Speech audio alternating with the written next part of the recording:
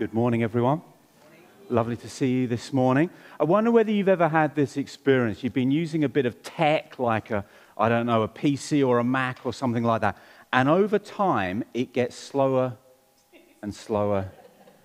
And you kind of think, I need to do something about this. So as a last resort, you get the manual out. Or you go and download that. And you're kind of thinking, what I need to do is a factory reset, right? I need to hit the default button, because there's all of this stuff that has got in the way. There's all of these distractions and stuff. I need to hit the default button. As I was thinking about that in the week, wouldn't it be amazing if there was a default button in the back of our necks? Wouldn't that be amazing? Like you could just hit that and all of the stuff and all of the distractions would go away. And it raises the question, what are the default settings for our lives? What are the default settings around human relationships and sexuality and parenting and doing well as a single person and raising kids, handling money? Good news this morning, there is one. It's this book.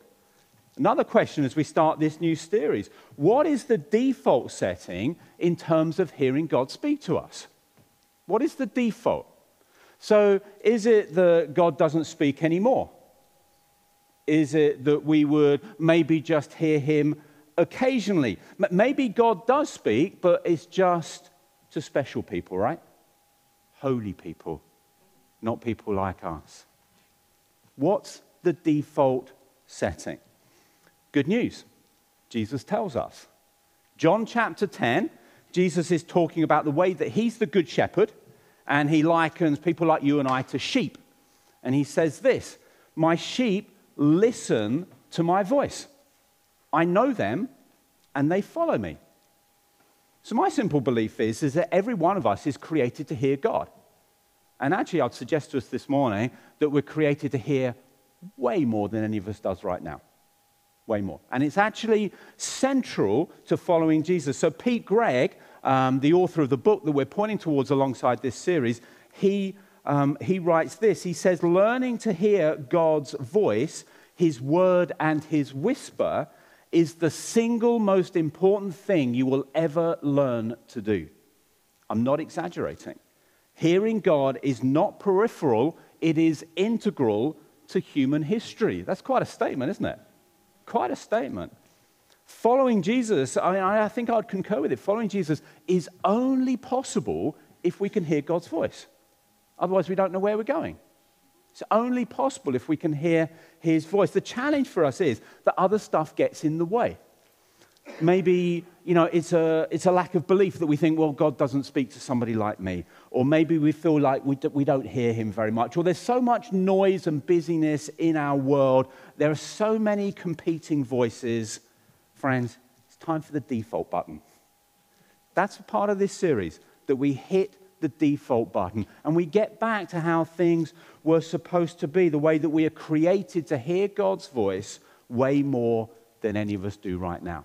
So, welcome to the new series, How to Hear God. This is absolutely central if you want to do well as a follower of Jesus. Over the next 6 weeks, we're going to explore some of the primary ways that God speaks to us, and Amelia's already kind of flagged up the key ways to do that. Grab the book, come along to hear Pete Greig, come along each Sunday, make sure that you are part of a small group. The journey that we're going on, we're going to use a wonderful story in Luke chapter 24 as a framework, as a guide for our journey. It's a beautiful story. It's often called the Road to Emmaus story. Two guys find they're walking with Jesus. It is a story that is incredibly packed. And we're just going to skate along the surface in these 6 weeks. Many of you have heard of a theologian called Tom Wright. He talking about this story, he says, learn to live inside this story and you will find it inexhaustible. And I think he's right. So my encouragement to you, why don't you this week just take some time, probably at the beginning of the day, and just read the story again and again and again.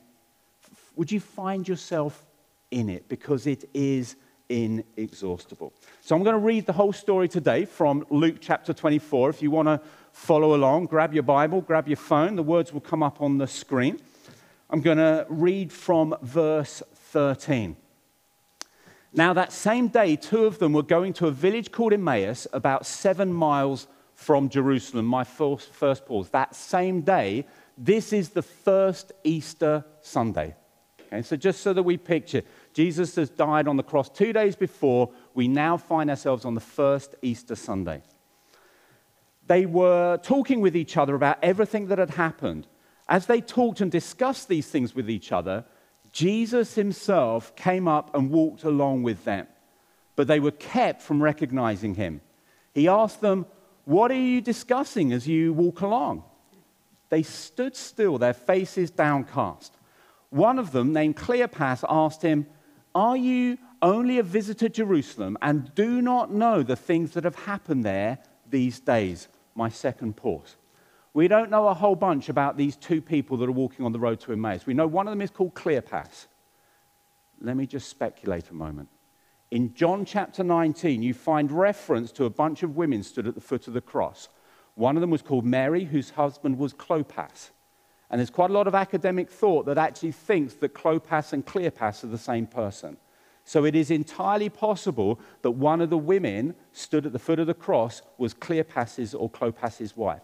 And it is entirely possible that these two people walking along the road were Clopas, Cleopas, and his wife Mary, who had been a very close eyewitness to the crucifixion. Do you understand why they're so downcast? She was right there, if that's the case. Okay? Picking up the story, where am I? Verse 19, I think. What things, he asked. This is Jesus teasing them. About Jesus of Nazareth, they replied. He was a prophet, powerful in word and deed before God and all the people. The chief priests and our rulers handed him over to be sentenced to death, and they crucified him. But we had hoped that he was the one who was going to redeem Israel. And what is more, it is the third day since all this took place. In addition, some of our women amazed us. They went to the tomb early this morning, but they didn't find his body. They came and told us that they had seen a vision of angels who said he was alive.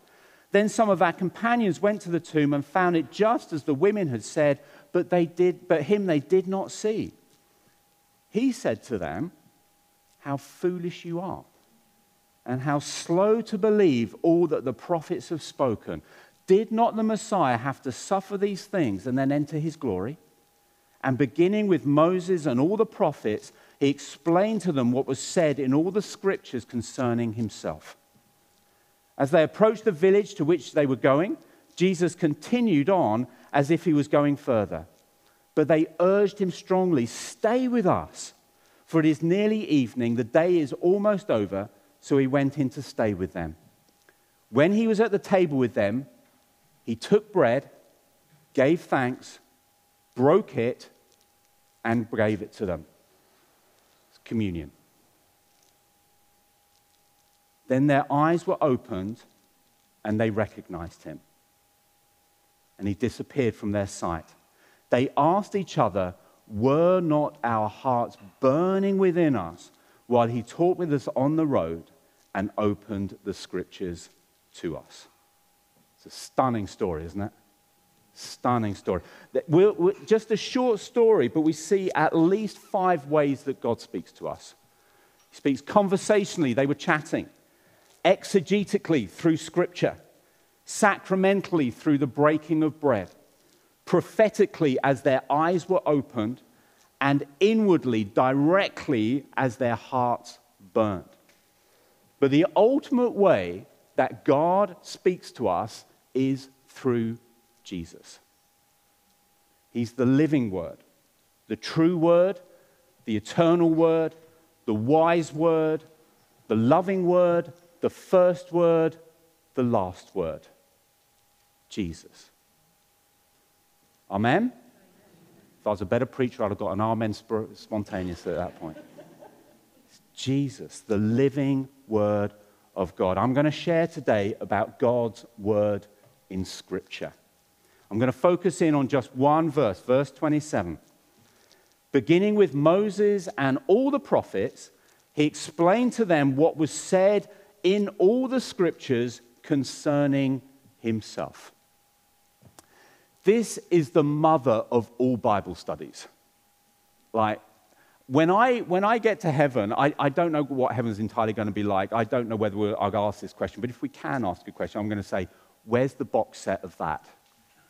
Because I want to watch that one. Would you? Yes. I want to watch that one. It's absolutely extraordinary. Now, there is a branch of philosophy called epistemology. And what that means is, how do we get to know what we know? How do we get to know what we know? Really big question. Our world is full of information. I looked this up in the week. Apparently, every day, 2.5 quintillion bytes of data are created. And you might just say, this phone has got a memory of 65 gigabytes. That means that 200 million phone capacities like this is filled up every day. That is a lot of data. Can we trust it? Is that where you get to know what you know? Through what you watch, through what you listen to, through what you digest, all of that data? Is that how we get to know what we know? Do we get it from our cultural beliefs and traditions? Is that how we get to know what we know? Do we just trust what feels right? Well, that's a popular thing right now. If it feels right, do it. Do we trust that? Let me just follow that tangent. Our emotions are incredibly untrustworthy, aren't they? Don't trust that. Don't trust that. How do we get to know what we know?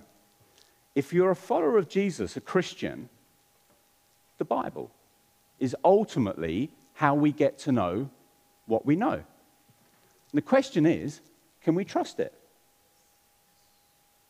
Yeah. Why?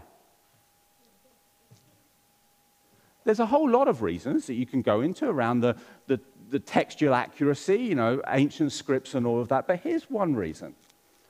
We can trust Scripture because Jesus does. We can trust it because Jesus does. You see, Jesus draws alongside these two downhearted, discombobulated disciples, and in order to help them get insight and perspective and hope and faith, what he does is he opens up the Scriptures to them.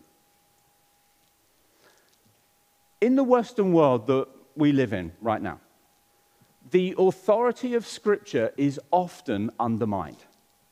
And it is undermined, including in some sections of the church. You may have heard stuff on the media recently. But I want to tell us this morning, it's not undermined by Jesus. He loves and trusts Scripture. And that's a really important for us. We've always said in the Vineyard, whenever we're thinking about anything, what does the Bible say? That's our big question. So if you think, what does the Bible say about marriage? Or what do I think about marriage? Well, what does the Bible say? How can I live really well as a single person? Well, what does the Bible say? How can I raise kids really well?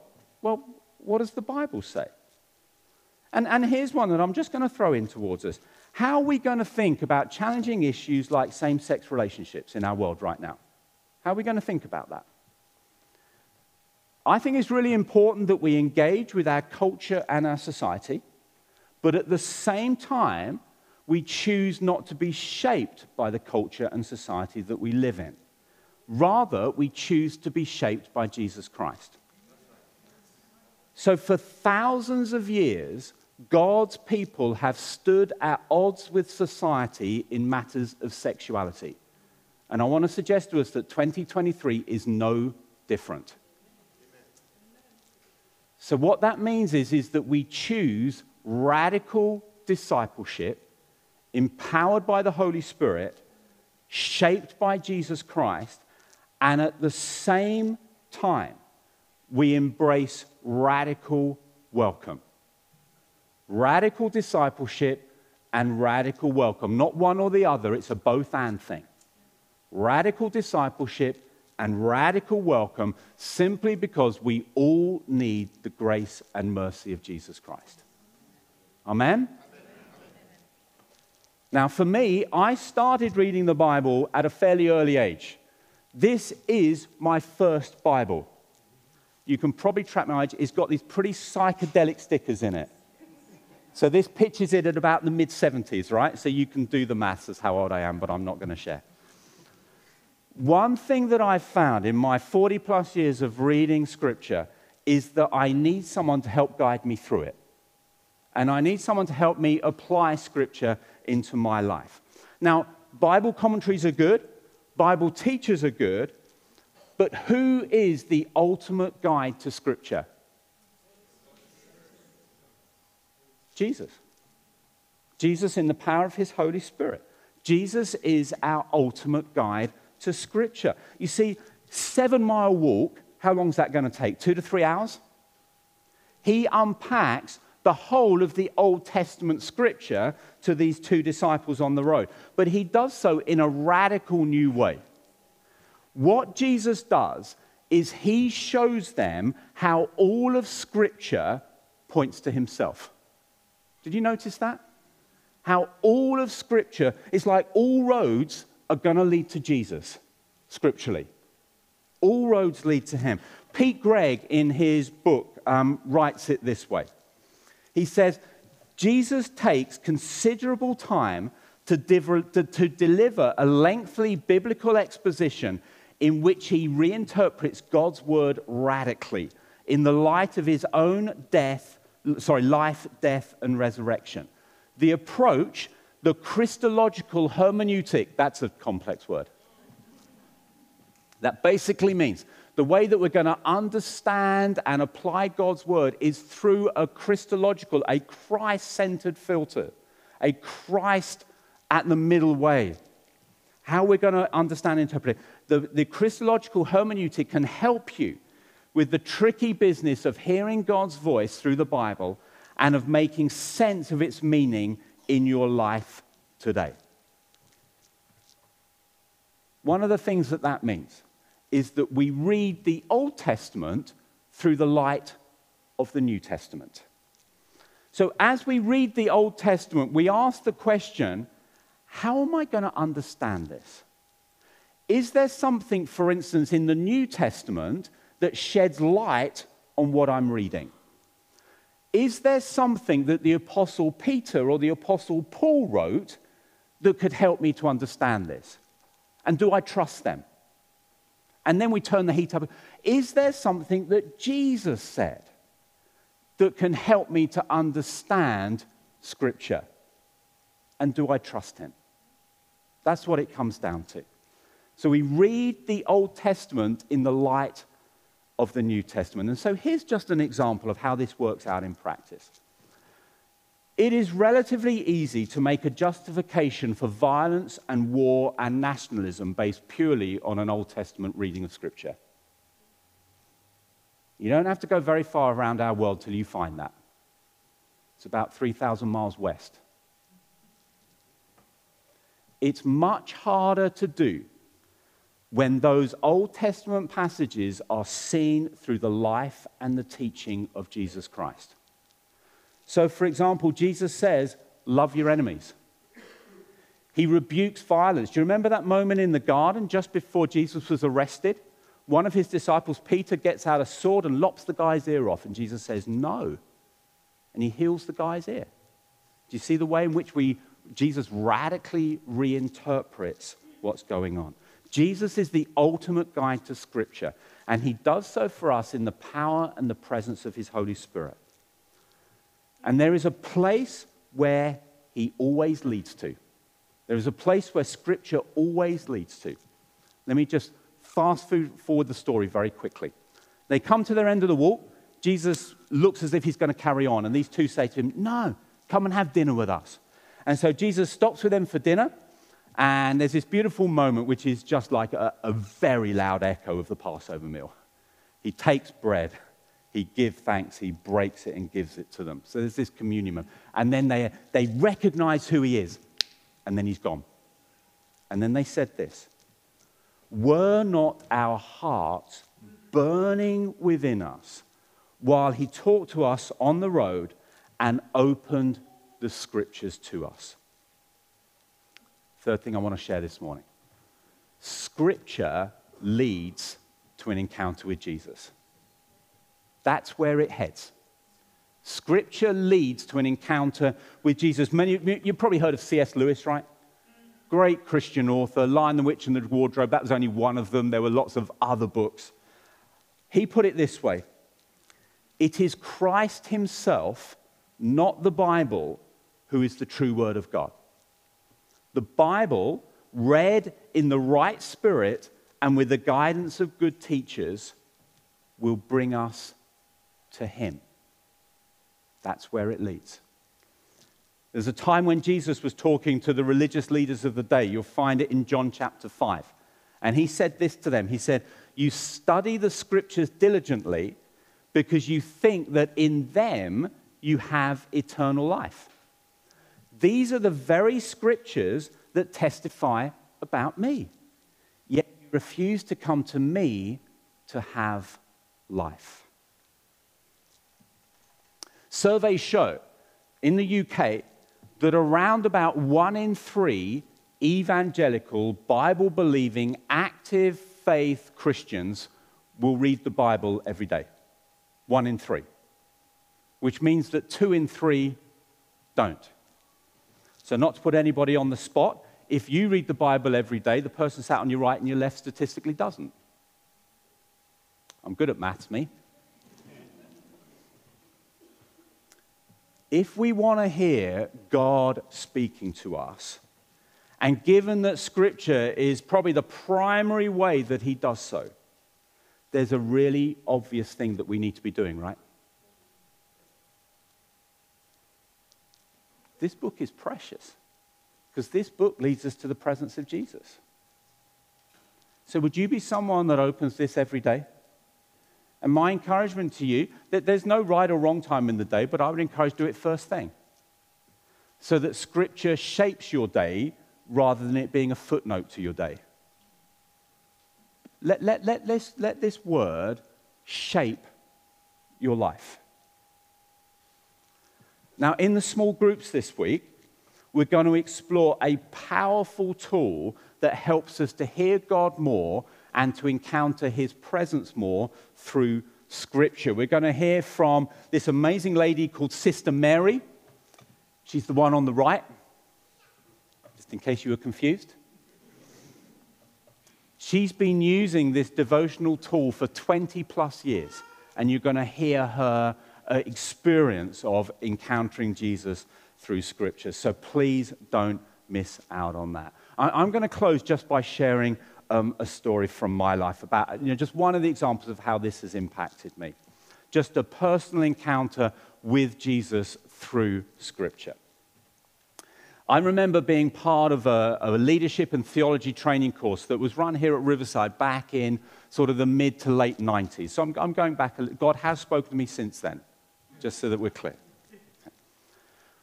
As part of that, we were looking at an account that you find in Acts Gospel, Acts chapter 15. It's called the Council of Jerusalem. And basically what was happening, because the good news of Jesus was going out beyond Jewish communities into Gentile communities, they were kind of thinking like, what do we do with this? Like, how are we going to deal with things like circumcision and the food that we eat? And so they gathered the very wise people together. And they're kind of like, how are we going to deal with this? And in the midst of that kind of conversation, a guy called James, one of the apostles, stands up, and you'll find this in Acts chapter 15 and verse 19, and he says this: "It is my judgment, therefore, that we should not make it difficult for the Gentiles who are turning to God." In other words, do all that we can to help people find Jesus. Don't water down the gospel, but make things like church really accessible and really welcoming, because Jesus is the most welcoming person that's ever walked the face of this planet. So make it like him. That's the way that I heard it. And in that moment, my heart burned within me. So those of you that know me will know that I am passionate about welcome. I'm passionate about us being a welcoming church, a welcoming community of faith. And as I look back on my life, much of it was birthed in that moment in the mid-90s, because my heart burned within me. Scripture hit me. But it wasn't just Scripture that hit me, it was the presence of Jesus through Scripture that hit me. Friends, that's what Scripture does. Scripture is the way that we hear the heart and the voice of God, and it's the way that we meet Jesus, one of the primary ways that we're going to meet Jesus in this life. So, love this book, friends. Would you do that?